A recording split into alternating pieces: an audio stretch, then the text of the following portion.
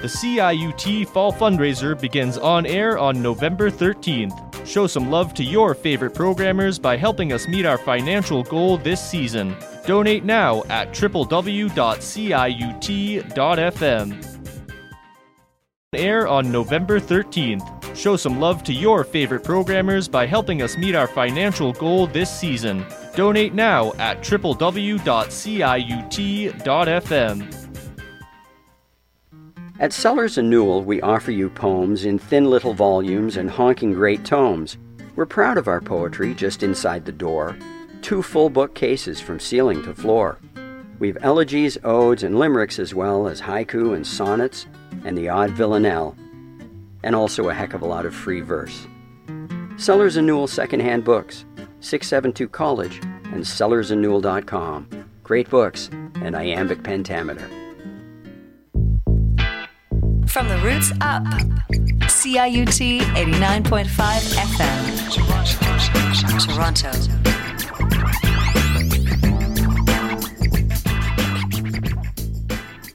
November 4th at Sellers & Newell Secondhand. Ooh, Lordy, my trouble so hard. Ooh, Lordy, my trouble so hard. Don't nobody know my trouble but God. And welcome. You are listening to a very live radio. Yes, it still does exist in the city here at CIUT 89.5 FM. And this is the Radical Reverend Show. And I am she, or at least one of them, Cheri DiNovo. And I want to welcome the other one of them, Christine Smaller, Reverend Christine Smaller, to the show. Chris, are you there? I am. Thank you so much for having me on the show, Cheri. Yeah, I mean, for those of you who don't know Chris, and you should know Chris, she hosted all summer long, which was exciting, and will host again, I'm sure. But now, welcome as a guest. How does that feel? It feels awesome, actually. So today's Halloween. Yay, Halloween. Yep. It was All Saints. It's All Saints Day yesterday, but most churches on Sunday celebrated All Saints Day as we did. So I thought we could talk about the subject nobody wants to talk about, and that is death. One of the things that I said on Sunday is that something that we in faith communities, all faith communities, have in common is that we do talk about it because we have quite a death-denying culture, even if it meets out a lot of it. What do you think? Yeah, we definitely live in a death-denying culture. And, you know, because we deny death, we really can't live fully. So it's a huge problem.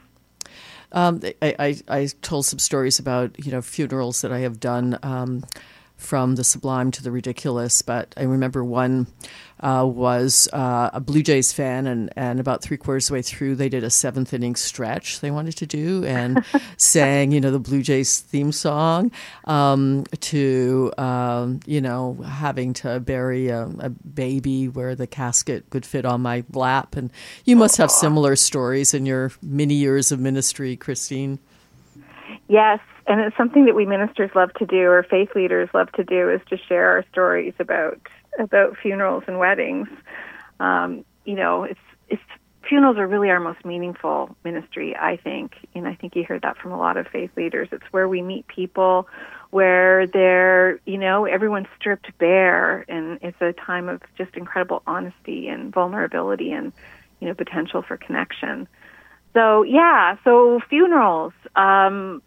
I think one of my favorite funerals was the Johnny Cash funeral.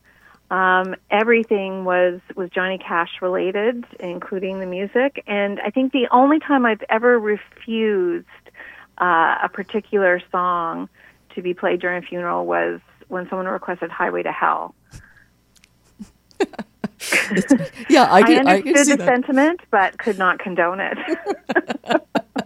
Makes absolute sense. So let's talk. Let's go there. Let's talk about highways to hell or heaven. I mean, biblically, people. One of the things that folk who've never or not recently stepped foot in a church or other faith place seem very concerned about is the thought that we do condemn people.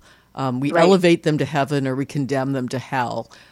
Talk about the theology, basically, Christine. Enlighten us. Oh, sure. In 3 minutes? Do you want me to just cover both the theology of heaven and hell? You can take it as long as you want. Happy to do it.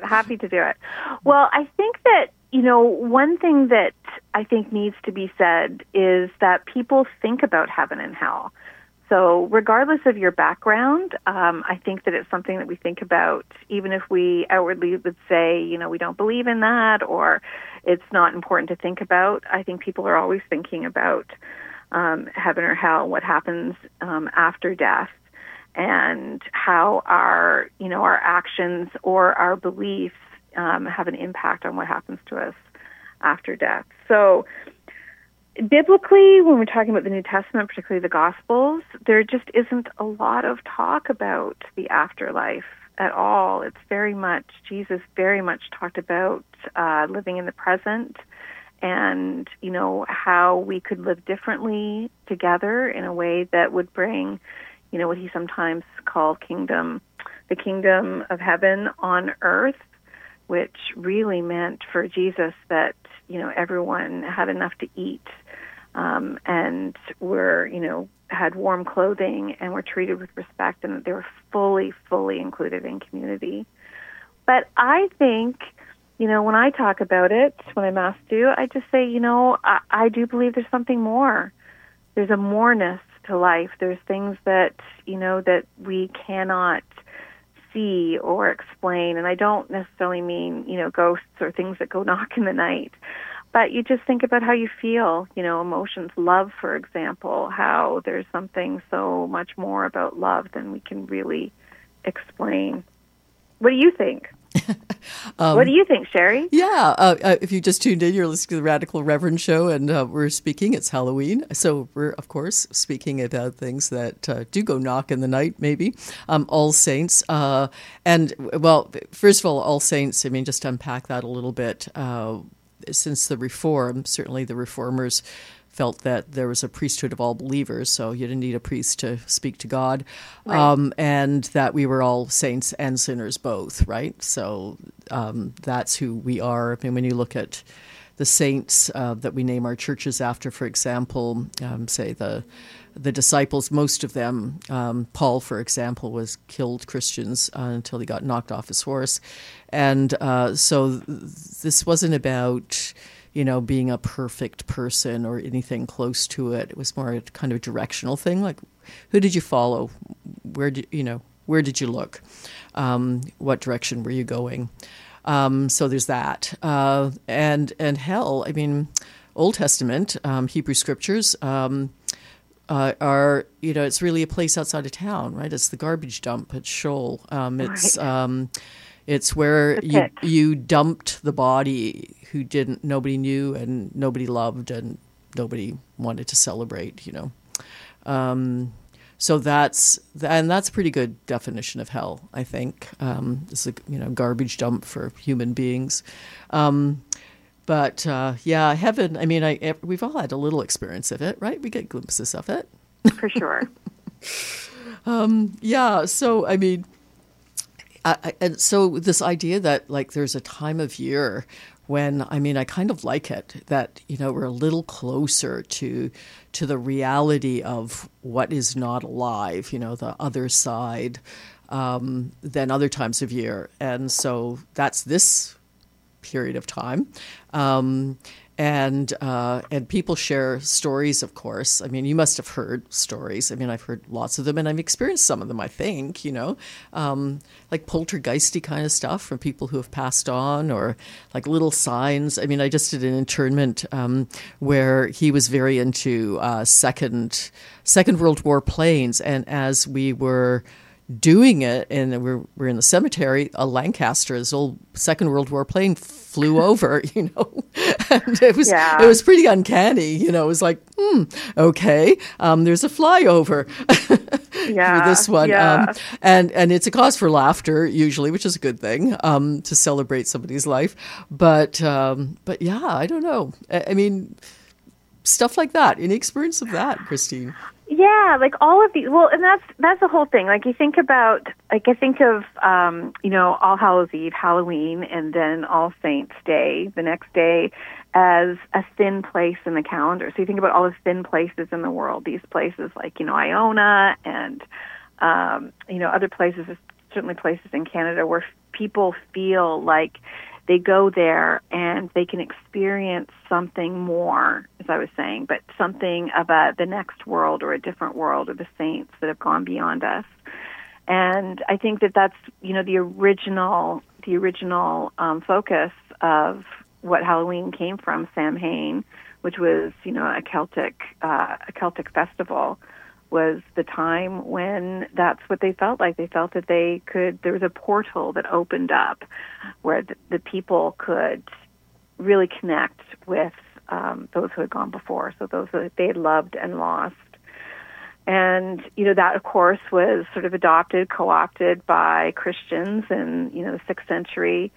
It was, Christianized, but it still got that very wild, very raw feeling to it that, anything can happen and that, there is something from beyond that we can tap into. You, by the way, just came back from walking a little stretch of the Camino. Talk about that. Well, I think the Camino is a thin place for sure. It's and what makes a thin place? Is it the beauty, the rugged beauty, the majestic beauty of it, or is it the fact that people have been doing something particularly ritually there for thousands of years? So, as you know, because you walk the Camino as well, I mean, for over 1,000 years, people have been doing a pilgrimage over the same, road, path, steps, and there's something about that, just that constant, perpetual groove that makes something, very spiritual. And so the Camino is a spiritual place and, a thin place where people come and, they come because they want to celebrate and give thanks, and they come because they have terrible questions they need to answer. They come because they're heartbroken, and there's something that happens on the journey for them that is, often very remarkable. As you know, the people that you met, people get solace and people get answers and people, form incredible relationships. Speaking to Reverend Christine Smaller, the other radical reverend out there, one of them, but certainly the one that holds it down here at the radio show when I'm not here. And we're talking on this Hallows Eve on Halloween about what it's all about. Anything else about this day, Christine, that comes to mind for you? What does it bring up? Well, I can remember when on a long time ago on an All Saints Sunday when you were preaching and my daughter was very little, and for children's time, which is the time when, faith leaders often gather the young people in the faith hall to talk about what's going on that day, you gathered all the little children and you had a mirror and you said, what does a saint look like? And, the kids started talking about all sorts of things. They're really tall or they're really strong or they have angel wings, all those things. And then you took out a mirror and you invited them to look into the mirror and you said, this is what a saint looks like. And I think that's one of the most important things about, this time is to really, really acknowledge in such a deep way that we are all saints, that we're all beloved by God, and also that we all have, the power to make change in the world, which really, for me, is one of the fundamental definitions of a saint. As always, on this face of this earth, we're living in a time of war. I don't think it's ever not been that for any All Hallows Eve, but it feels particularly close now that we're all, kind of feeling a little, some of us anyway, feeling a little impotent and in shock about the Holy Land. But also just generally, and and also I do want to give a shout out to if anybody's going to be on Church Street tonight, haven't been there for decades, but thought I'm going to venture forth because there is a parade. I hope it's as great as it used to be. I'm told that it is, of great costumes on Church Street. So it's always been a very special night for queer folk because it was a time you could get away with, especially for trans, non-binary, and gender non-conforming folk. You could get away with dressing up. You could get away with putting on clothes that didn't fit your gender stereotype. Right. So let's give a shout out to the Halloween being that holiday too, which is kind of fun and exciting. Absolutely, yeah. I mean, it's celebrating the possibility of transformation. Or alternatively, it's about, when we think about the, spirits coming forth on All Hallows Eve and having the whole night to roam around where they used to live and be. It's a night where you can actually show your real self, even though it doesn't look like what society wants it to look like. One of the things, and really, it's a chance just to think of all the shoulders we stand on too. If you're in a faith institution, usually it's been built a long time ago, and I always think of the people that were sitting in those pews, 100 years ago or whenever. Well, you were on the Camino, so you can see people that were sitting in those pews like hundreds of years, maybe 1,000 years ago, and it's like they're built into the place because we all know what goes into keeping those places alive. It's a lot, So there's that, but just whatever field you're in, all those people that went before you, all those people, your educational system is based on the history of whatever that field of study is. So there's this long train of ghosts, if you will, of saints. Right, yeah, the cloud of saints, the cloud of witnesses and saints that, surround us at all times. I mean, that we, many people do feel that. They talk about those who surround them and who empower them, who they turn to, the ancestors, that kind of thing. And I think that we do need to also talk about, how, Halloween and Samhain and the rituals and celebrations around this time relate to the Wiccan faith. Yes, do because tell. It's important. So I'll give you an example of what's happened recently with me. I'm part of an organization that provides spiritual care to places of care in the region that I live in, and some of the members of the organization did not want to have anything to do with Halloween. In fact, wanted to speak out against Halloween as being pagan and anti-religious.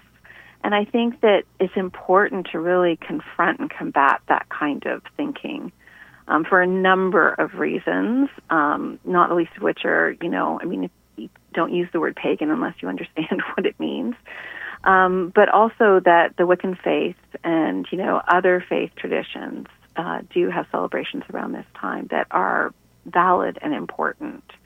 And we need to be, knowledgeable and welcoming of that. Absolutely. And also, hey, it's fun. It's fun. It can be fun. It can really be fun. So where are you now? Are you in the country or are you down? I'm in the country. I'm in the country. Yeah. You're in the country. Yeah. So what does it look like there? Because Reverend Christine Smaller, I'm talking to, actually lives a couple of hours, outside of Toronto, as many people do. And what does it look like there that's different from what it looked like when you lived downtown? Well, there's lots of similarities. So I was downtown recently, and there was lots of great decorations, in apartment windows and on front lawns, as there is here, too. I think that from what I see over the last few years that I've been out here, I'm still a newbie when it comes to living in rural life, but it's very much a community event. So, but I'm sure part of that is practicalities. Where I live, the houses are very far apart, and little toddler legs cannot walk to very many houses. So each of the little towns and villages often have some sort of Halloween celebration, not necessarily on Halloween, but, in the days leading up to it. Families gather together. The churches are very much involved in that as well, as they are, in city areas too, for sure. And I do have to say that I don't know if it's a rural thing or if it is a money thing, but the decorations and the costumes are much, they're much more homemade out here than I see in the city, for sure. That's kind of sweet, though. I like that. It's very sweet. Like, you It's don't want to have a very costume sweet. in a bag. That's not as good. Well, shout out to all the busy single moms, though. Of course, What a choice than to buy, a cheap, plastic costume. But yeah, for sure.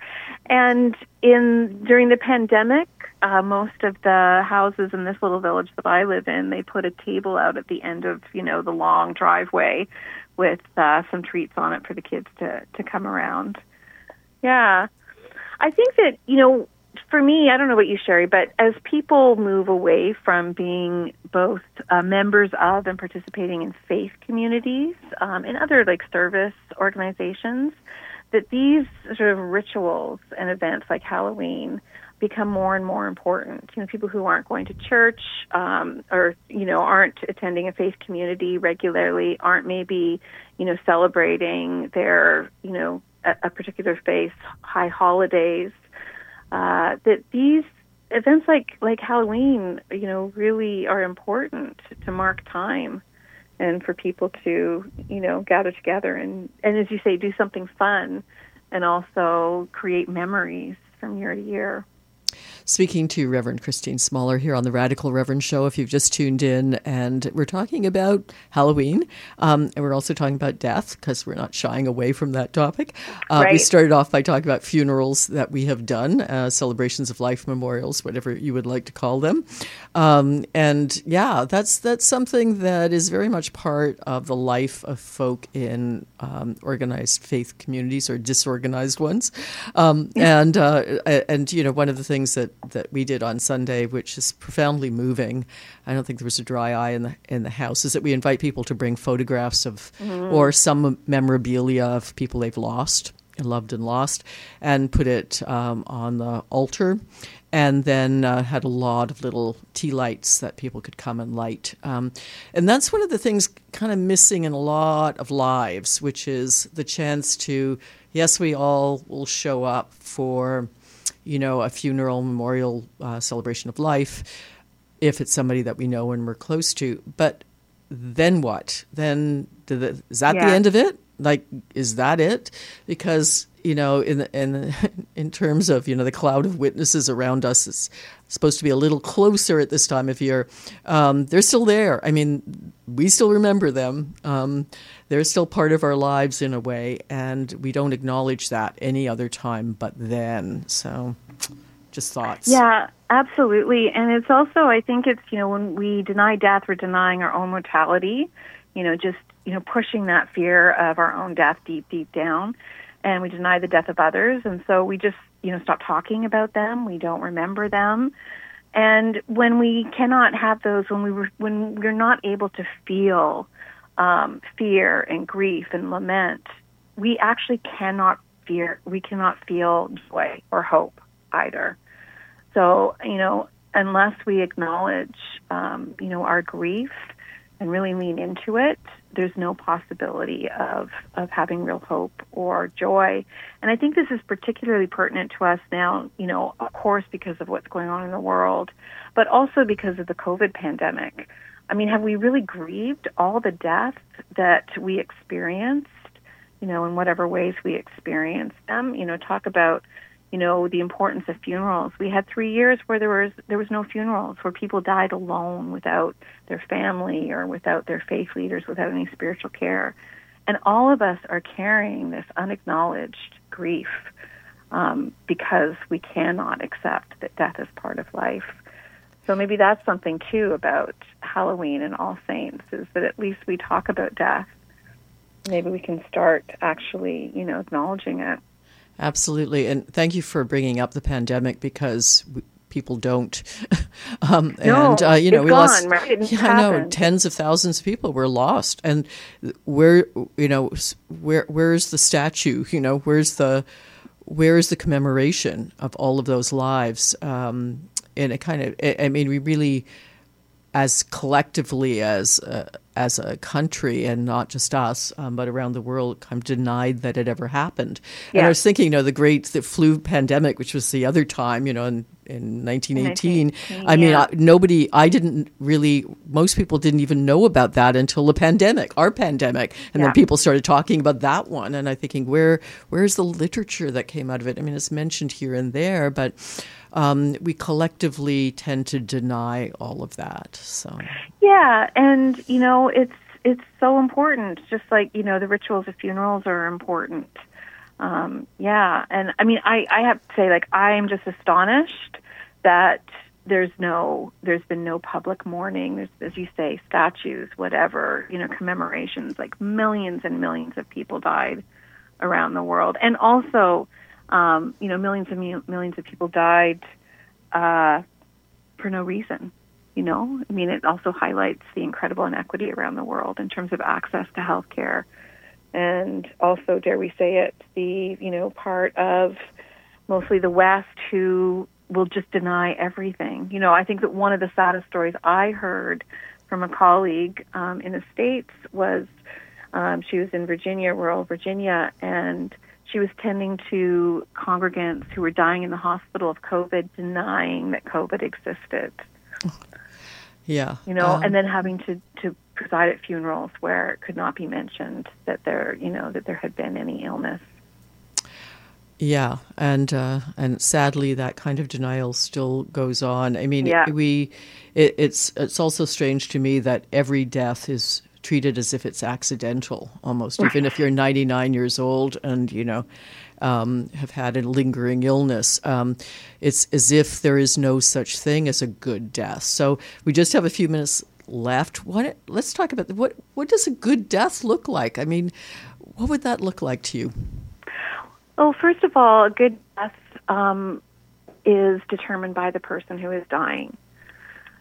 So it's about, a person who is dying having the opportunity to, think with others who, about how they want to die, where they want to die, when they want to die, who do they want there. And, a good death, I think, absolutely requires, good spiritual care. And spiritual care does not have to be religious care, but spiritual care is something that really acknowledges and celebrates and understands that moreness of life. And spiritual care providers, particularly those who work with death, are able to be with people, to be fully present to people while they are dying, because most people are not able to do that because we have been socialized and conditioned by a death-denying culture. Yes. And so to end on a more upbeat note on this Halloween, what was in your life, what was your favorite Halloween costume, Reverend Christine Smaller? I think my favorite costume was when my son, Reverend, went to a Halloween party as me. My robe and my collar and my stole. That's great. And very connected to that, you can see what incredible religious nerds we are, right, Cheri? Is when I went to a church Halloween party as Martin Luther, dressed up as an old, Did you have the belly and the beard as well? The fake. Well, I had the fake beard. Yeah, but again, just use the same robe. That's great. How about you? I think. Well, I just posted it. I think my favorite, the one I wore, was going as the ghost of Deputy Speaker Pass. Because at that point, at that point, was amazing. I was the deputy. I was the deputy speaker. But in terms of, I think that there have been so many fun costumes over the years. But I mean, I remember, one costume, two people came to a Halloween party that had way back in the day, which was basically just, a clothesline. Like they stood apart from each other at the party. And then this clothesline between them, had like underwear and things hanging off it. That's hilarious. Which is pretty easy to get together if you're wondering what to do if you're going to a party tonight. Anyway, we are idea. out of time. So thank you so much. So fun talking to Reverend Christine Smaller all about death and Halloween. And now we're going to play that classic Halloween tune that y'all know, and we only get to play it this day, and that is a Monster Mash. Let's hear it for the Monster Mash.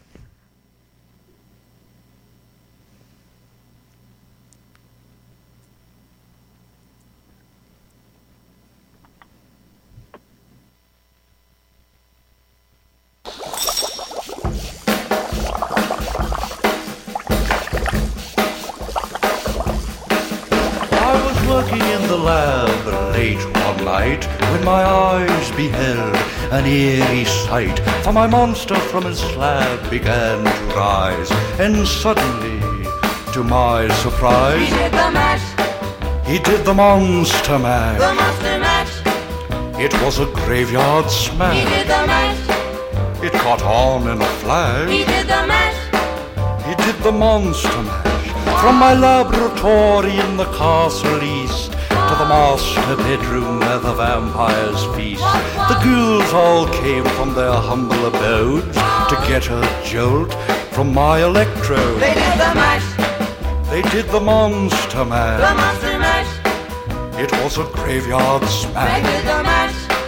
It caught on in a flash. They did the mash. They did the monster mash. The zombies were having fun. The party had just begun. The guests included Wolfman, Dracula, and his son. The scene was rocking, all were digging the sounds. Igor on chains, backed by his baying hounds. The coffin bangers were about to arrive with their vocal group, the Crypt Kicker Five. They played the mash. They played the monster mash. The monster mash. It was a graveyard They smash. played the mash. It caught on in a flash. They played the mash. They played the monster mash. Out from his coffin, Drac's voice did ring. Seemed he was troubled by just one thing. Opened the lid and shook his fist and said, "Whatever happened to my Transylvania twist?" It's now the mash. It's now the monster mash. The monster mash. And it's a graveyard It's now smash. the mash. It's caught on in a flash. It's now the mash. It's now the monster mash. Now everything's cool. Drac's a part of the band, and my monster mash is the hit of the land. For you, the living, this mash was meant to. When you get to my door, tell them Boris sent you. Then you can mash. Then you can monster The mash monster mash.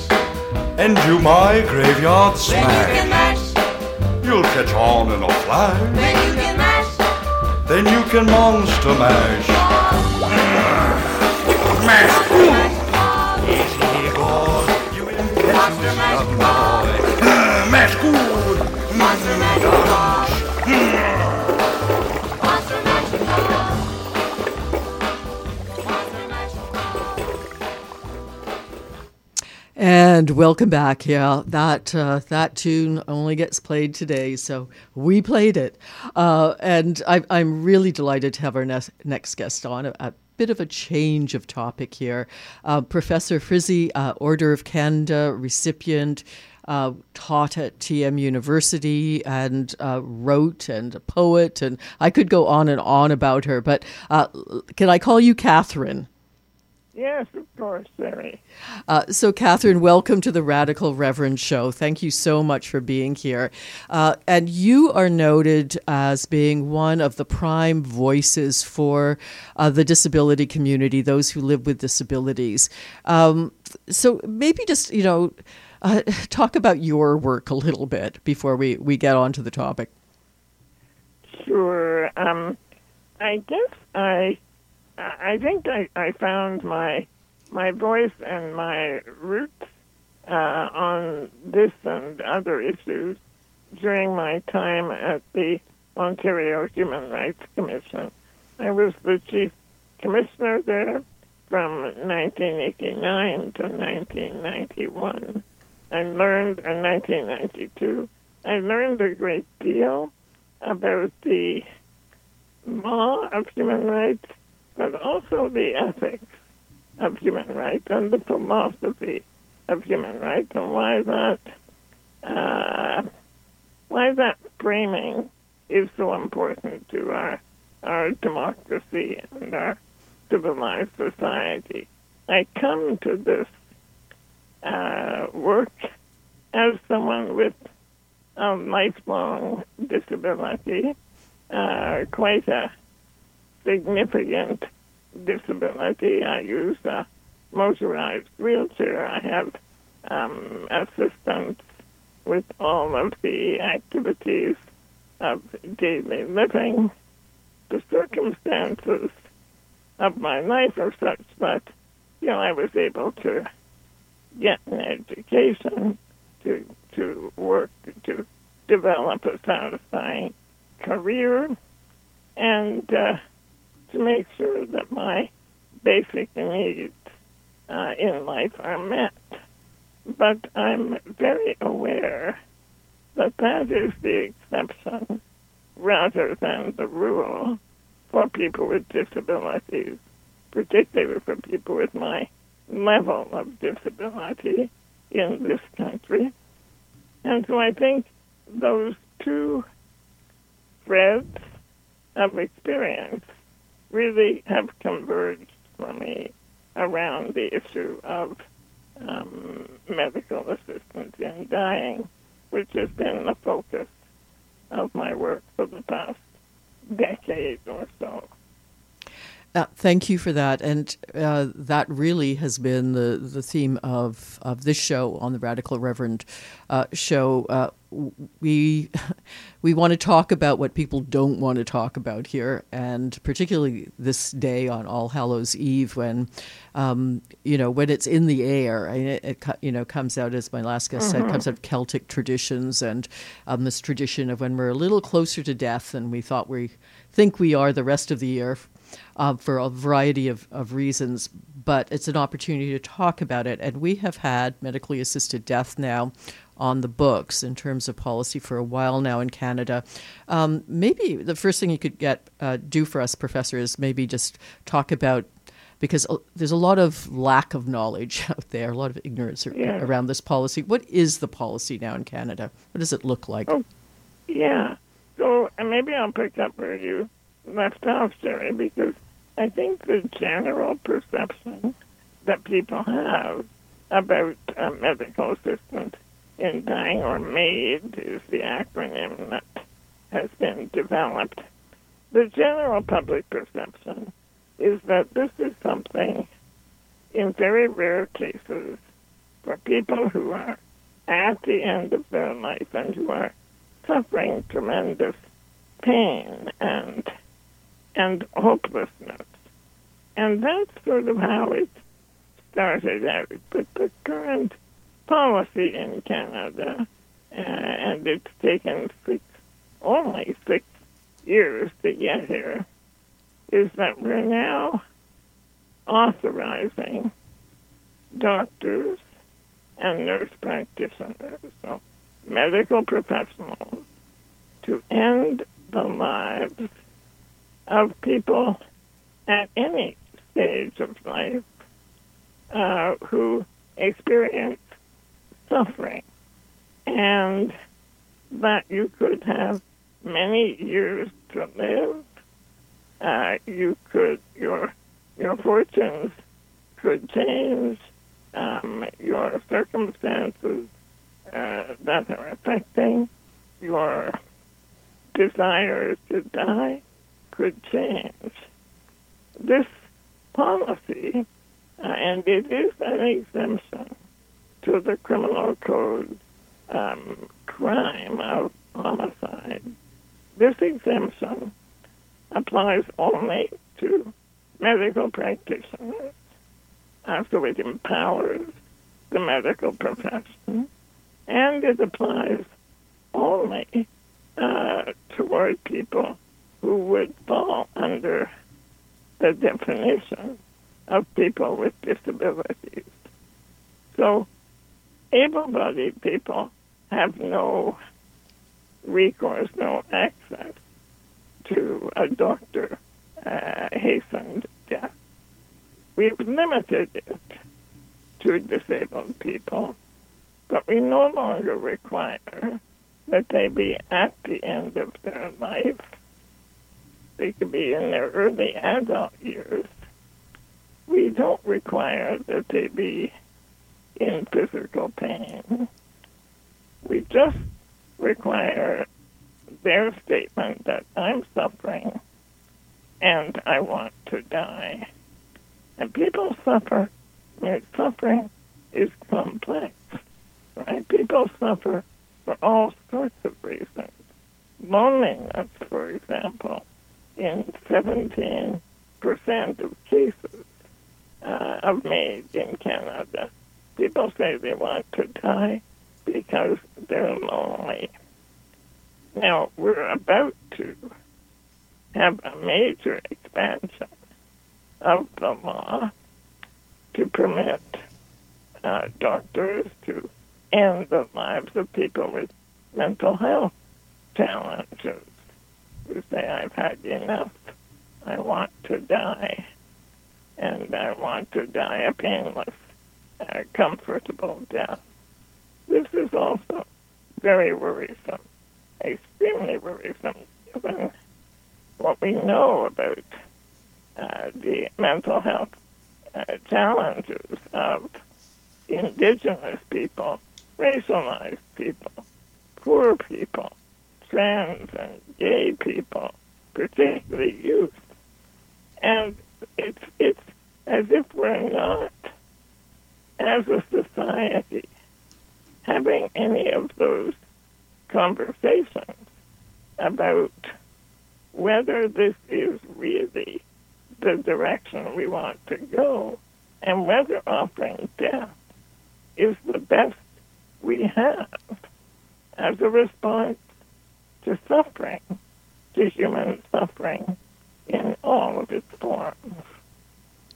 Speaking here on the Radical Reverend Show to Professor Frizzy, Order of Canada recipient, prof at TM University, one of the foremost voices for those in the disability community. And we're talking about medically assisted dying on a show that's focusing on death on this All Hallows Eve. I'm still reeling from that percentage. You said 17%. Their presenting symptom was loneliness. Loneliness. I mean, this is shocking. The other shocking thing that I've heard, and that should shock us all and call to action, is that for folk who many on disability are on Ontario Disability, for example, in Ontario, which you cannot live on, it's way below the poverty line, is that people who are just tired of living in dire poverty and want to die. Have you heard? Oh, there are many cases. I got to know a woman who was, her name was Ruth. She had multiple chemical sensitivities, was living in subsidized housing that was making her symptoms much worse because it wasn't properly ventilated, and smoke and chemical fumes were coming into her apartment from other apartments. Her health deteriorated, and she explained to me the efforts that she had made to secure either an improved ventilation system in her apartment or alternate housing. She had written letters and called for help for years until she finally, in despair, said, no, I can't tolerate this. I cannot live this way. and she died by maid. Another individual who was featured in the media not too long ago was facing homelessness because his rent was going up. He had been homeless before, and he said, quite frankly, I'd rather die than live on the streets. He had a disability, but the disability wasn't the reason for his suffering. And, we are kidding ourselves if we believe that this is a medical response to a medical problem. It's not. There are deep social problems that we're all aware of, and we're trusting, we're taking that sort of deeply held culture of trust that we've had in our medical profession, and we're saying, look, you deal with it. If death is what they want, okay, go ahead. We're green-lighting a practice that can only lead us into a terrible, terrible loss of life, loss of opportunity, and erosion of our commitment of care and concern for one another. I'm sitting here still in shock about this. I am aware, of course, of that other voice that made itself politically heard over, and struggled for years and years to get made, right, for those who really are suffering, really are at the end of life, and really cannot do for themselves what they want done. That's entirely different from what you are speaking about now. You've worked in a sense in government for the Human Rights Commission. When you have these conversations with the political powers that be, what is their response to all of that? They're all very reassuring. We have created in our MAID regime a closed system, right? Doctors are required to report the practice and to report the particulars of every case. It takes them, I'm told, maybe 10 to 12 minutes to fill out the form that they fill out after they take life. And medicine is a self-regulating profession. We've had tens of thousands of deaths by maid in this country. There hasn't been a single one that has been questioned or where a doctor has been reprimanded or challenged on their interpretation of the law. And we have a monitoring system. But one of the principles of human rights monitoring is that it has to be independent. It has to be arm's length. Instead, we have the government presenting a very sanitized annual report in which they say, nothing to see here. Everything is going well. Yes, we're having a 30 to 35% increase every year in maid deaths since we started 6 years ago. But that's okay. We're not worried. It's been the same every year. The amount of information that you can get from the government reports is absolutely minimal. And when we challenged the Justice Minister last year with some of these cases, his response really was to say, well, I trust doctors, and Canadians trust doctors, and you should too. And, that's not an acceptable answer. The court, in the case that led to this change in the law was very clear. This would be a limited number, an extremely narrow exemption, and it would be scrupulously attended to and monitored and regulated. And we don't have that. We have something much more open and loose and unaccountable. And that's a real worry for people with disabilities in Canada. Talking to Professor Hrize, Order of Canada recipient, professor of TM University, foremost voice for those in the disability community about the practice of MAID. And I have to say, I'm shocked. 30 to 35% increase year to year. This is, and for many conditions that are not medical, we're talking about loneliness. Yes. We're talking about financial suffering. We're talking about housing that is inadequate, and the answer is death. I mean, this is outrageous. And part of what I'm thinking about, Catherine, is, aren't there medical ethics departments in universities? Isn't that a discipline? Yeah. What, if anything, is are folk that are in that discipline saying about this? Yeah, I mean, is there? I hope that there's a kind of a wellspring, an uprising of folk like you. Is that the case? You know, Cheri, I would have hoped so also, but there is, we all know the story about the frog in boiling water.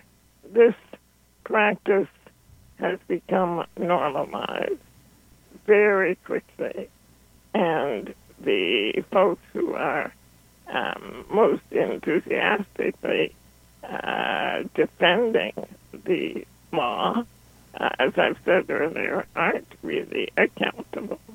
And they're very confident, and they manage to reassure, I suppose, the government, certainly the public, that there's nothing to worry about. But, yes, there are doctors of conscience who don't perform the practice, or who perform it, but only on people who are at the end of their lives in very severe medical distress. But those doctors are not the dominant voice. And more new physicians and new practitioners are being trained as they come up through their education that this is a standard medical procedure. And, if your peers are okay with it, it does take a great deal of moral courage to speak out, even more to report where and when you see abuses. Well, and particularly if there's not independent oversight, yeah. which is clearly missing. Now, that seems to me a pretty minimal demand to have. And response to that when you've spoken to authorities? I think they're defensive and insistent that they can tinker around the edges of their system. Oh, you want more data? We'll give you a little more data. But we have to protect everyone's privacy.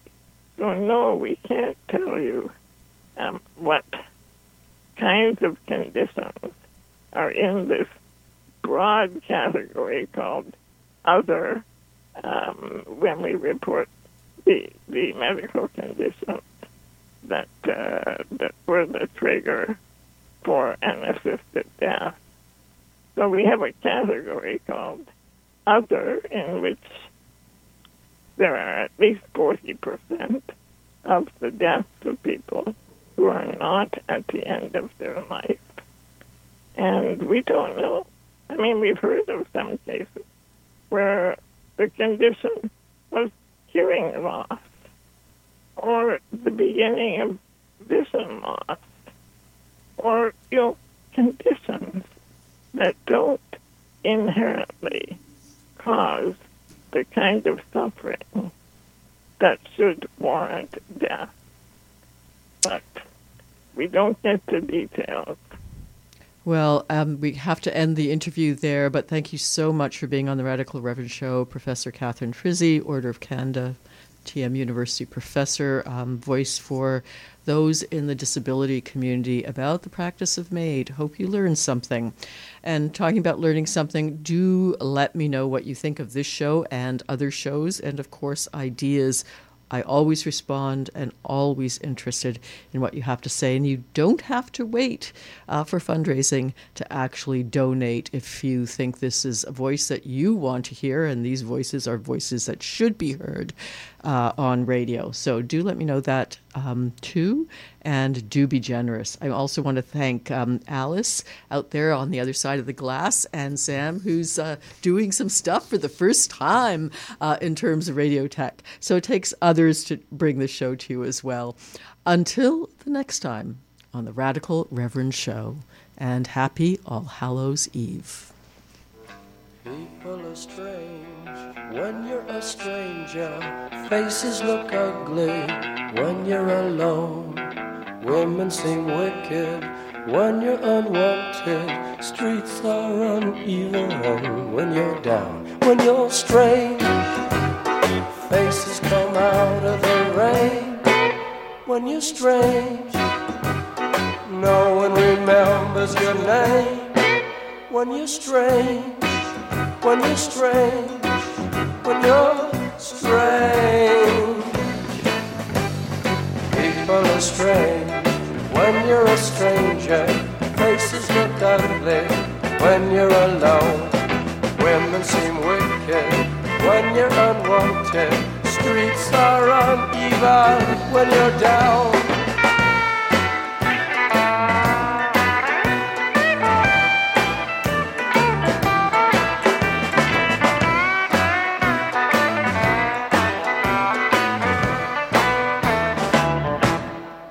When you're strange, faces come out of the rain. When you're strange, no one remembers your name. When you're strange, when you're strange, when you're strange. Alright, yeah.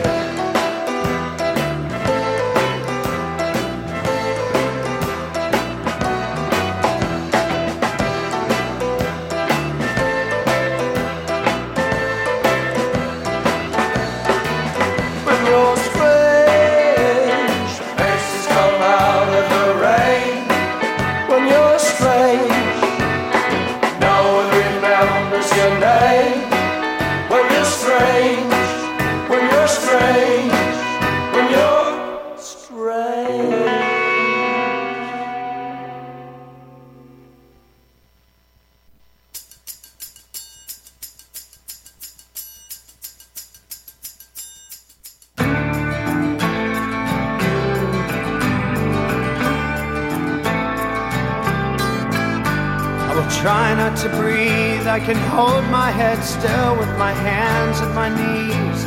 These eyes are the eyes of the old, shivering and bold. I will try not to breathe, this decision is mine. I have lived a full life. These are the eyes that I want you to remember.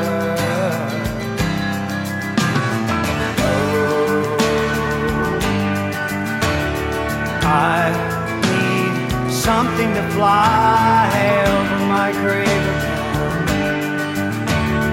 I need something to breathe.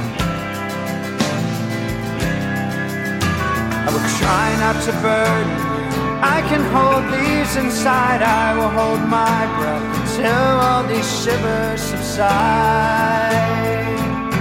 Just look in my eyes. I will try not to worry you.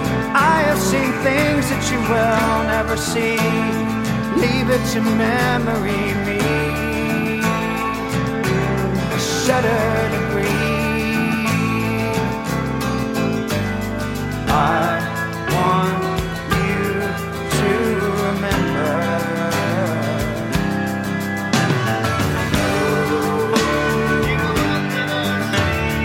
I need something to fly over my grave again.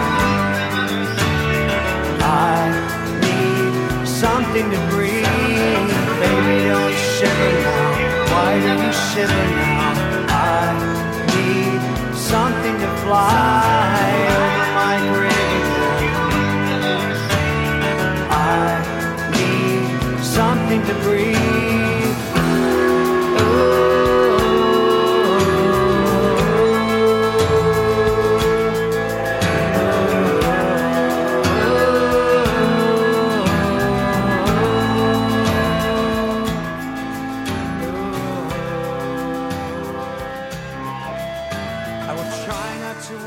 TFM is looking. This show is brought to you by CIUT Studios and made possible thanks to our friends at Metal Supermarkets. Metal Supermarkets is here to provide the solutions you need. Visit them at metalsupermarkets.com.